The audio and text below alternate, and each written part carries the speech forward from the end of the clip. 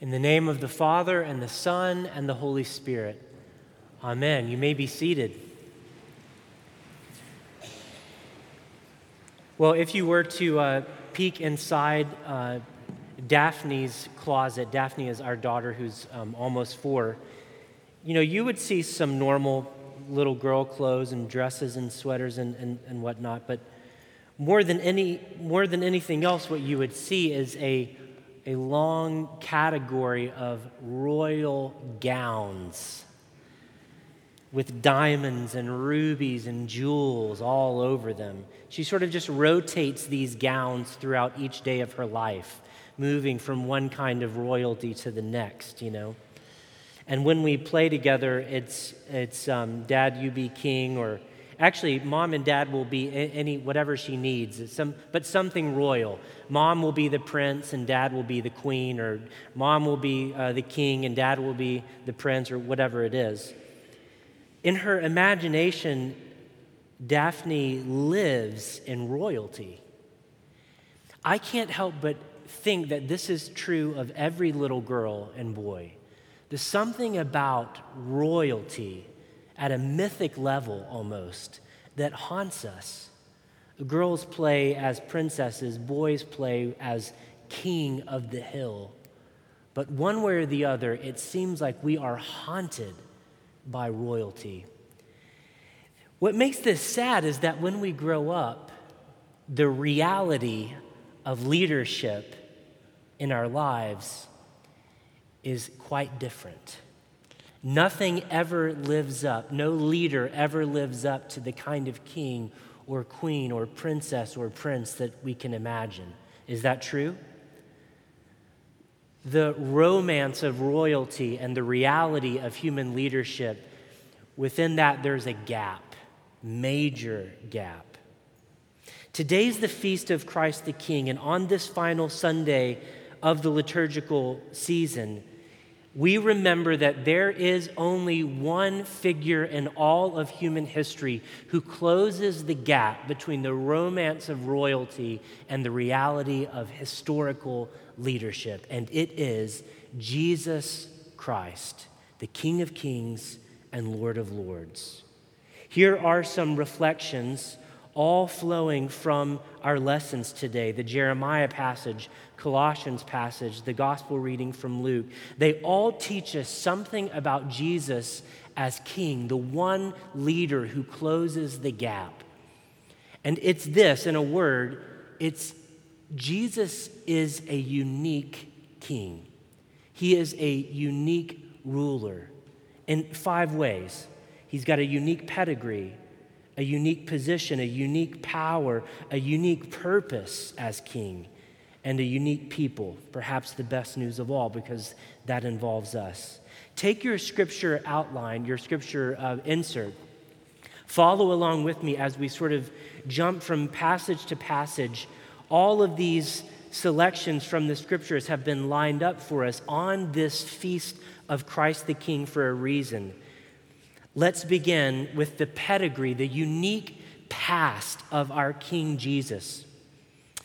I'm a fan of singer-songwriters like James Taylor and Jackson Browne and Patty Griffin and Paul Simon, on and on.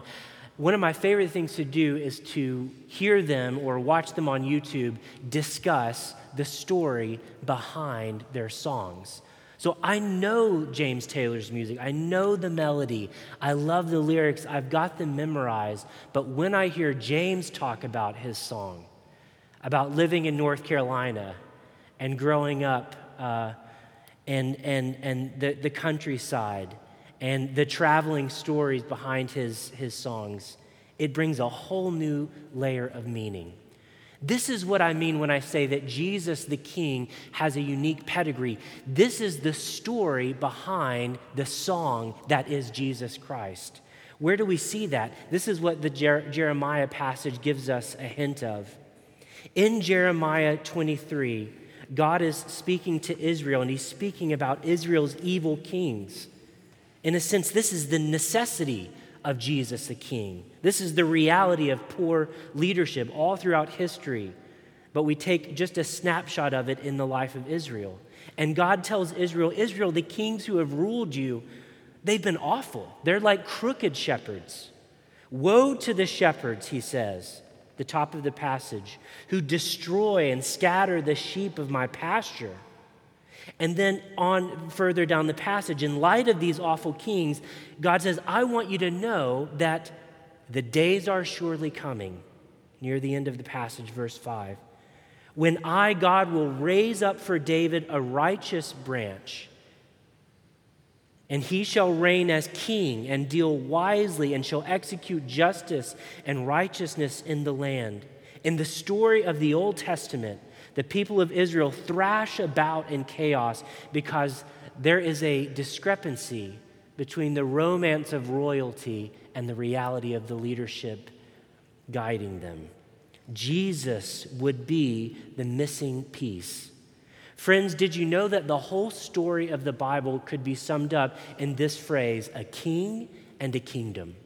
A king and a kingdom. Jesus is the aha moment of the whole story of the Bible. He's the missing piece that brings God's kingdom fully to this earth. Zechariah sang it in our canticle today.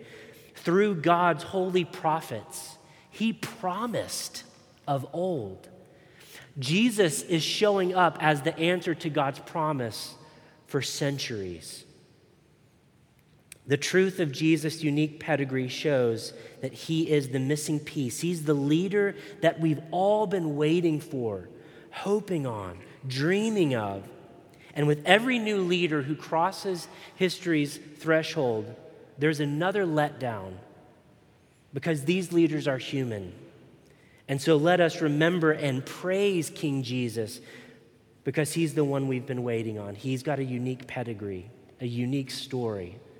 Second, Jesus is a king with a unique position. Jump down to the epistle reading, Colossians 1:11 and following. What is unique about the position of Jesus? In a word, Paul uses this word. He is the firstborn. Look at verses 15 through 17. The firstborn of all creation. In him all things in heaven and on earth were created, visible and invisible, thrones, dominions, rulers, powers. Verse 17, he himself is before all things.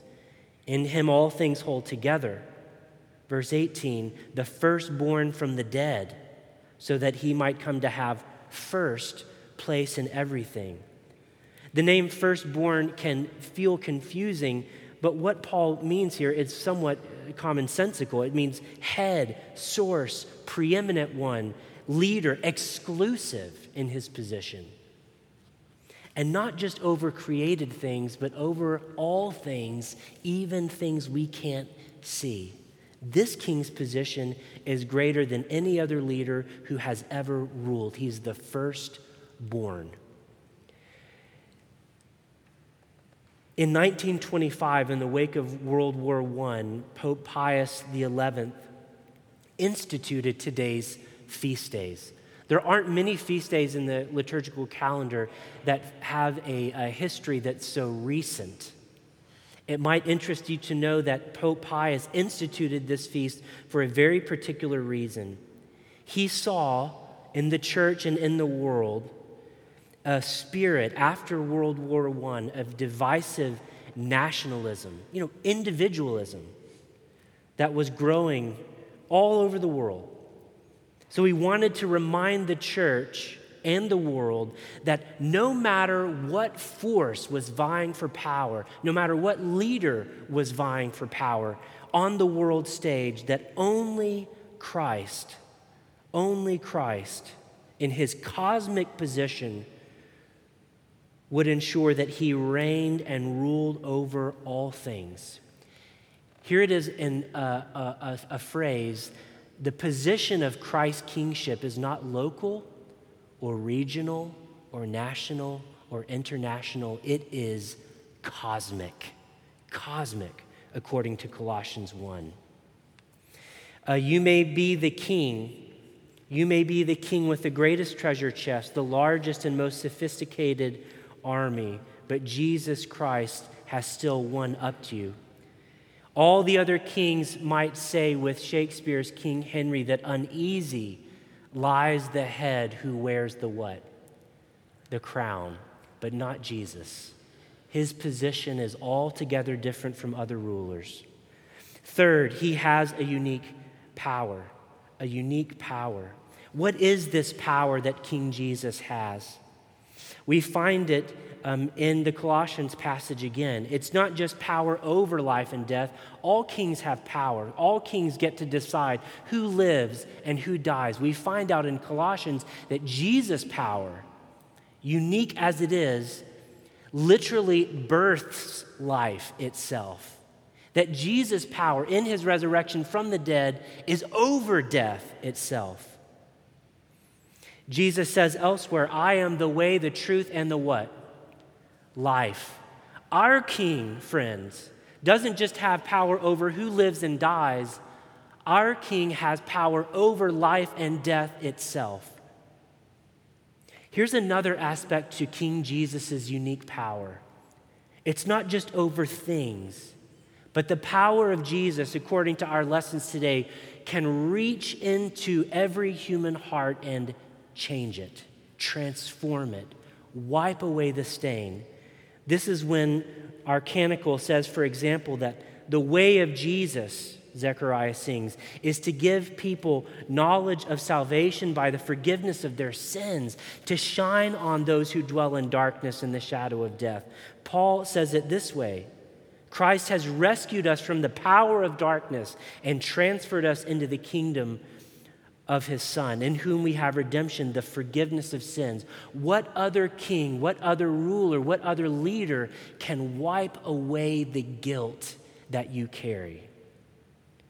So again, you may be the king with the largest treasure chest and all the political strategists in the world seated around your table, but if Alexander Solzhenitsyn is right, that the line separating good and evil passes not through states, nor between classes of people, nor between political parties, but right through every human heart, then there's only one king who has more power than anyone else. It's the king who can change the human heart, Jesus Christ. Fourth, Jesus is a king with a unique purpose. He's got a past, a pedigree, a position. He has a purpose. Perhaps it goes without saying that a king should have his citizens' best interest in mind, right?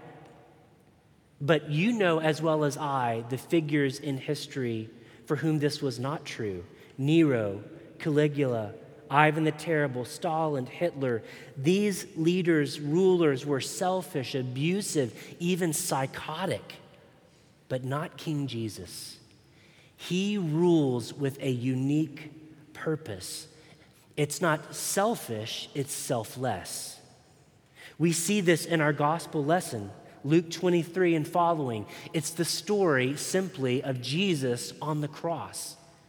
In this story, in this moment, in all of Luke's gospel, we see the power of God on display unlike at any other time. We see on display the purpose for which Jesus came in Luke's gospel. What is that purpose? It was our rescue, friends. Jesus' purpose was not his own grandiosity. It was our good.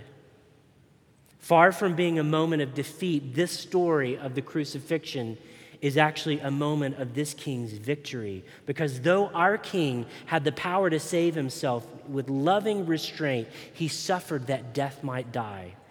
He has a unique purpose as king. Now, power and leadership and authority and government, these words, string them all together, I would imagine carry for each of us some measure of pessimism, perhaps even utter cynicism. Coaches, teachers, policemen, parents, politicians, even priests, all these figures of power in our world have let us down. They've let us down, have they not? In fact, some of us don't even know the experience of power without its abusive purpose. So all the more reasons today, friends, to look to King Jesus, who rules with a different purpose. Finally, our King has a unique people. Most kings bring to themselves the healthy, the wealthy, the wise, but Jesus is the King of the losers. He's the King of the losers. Notice in the gospel text that on his way into death, Jesus claims as one of his own, not a rich person, not a famous person, a proud person, but a criminal who cries, "Jesus, remember me when you come into your kingdom." I hope you've noticed this theme on repeat in Luke's gospel, by the way. All this year, we've told stories of how upside down this king's kingdom is. Remember, it started with a crazy prophet, John the Baptist. It moves to a virgin mother, miracle, Mary. It moves on to a lost coin and a lost brother, a dinner party with losers to a wedding banquet with misfits. This is Luke's gospel, and every Sunday he's been saying, Jesus, the doctor, came not for the healthy, but the sick. Not for the sinners, but righteous, just like this criminal. So while all the kings of the world surround themselves with nobility, our King, the King of kings and the Lord of lords, chooses the least of these, people like you and me. On this feast of Christ the King, then, may we revel in a different kind of royalty, a different kind of king. One with a heavenly pedigree, cosmic position, sacrificial purpose, the power to literally change the human heart, wiping away our sins, and one who claims for his own a people whose cry for help sounds a lot like this criminal's. Jesus, remember us when you come into your kingdom. Amen.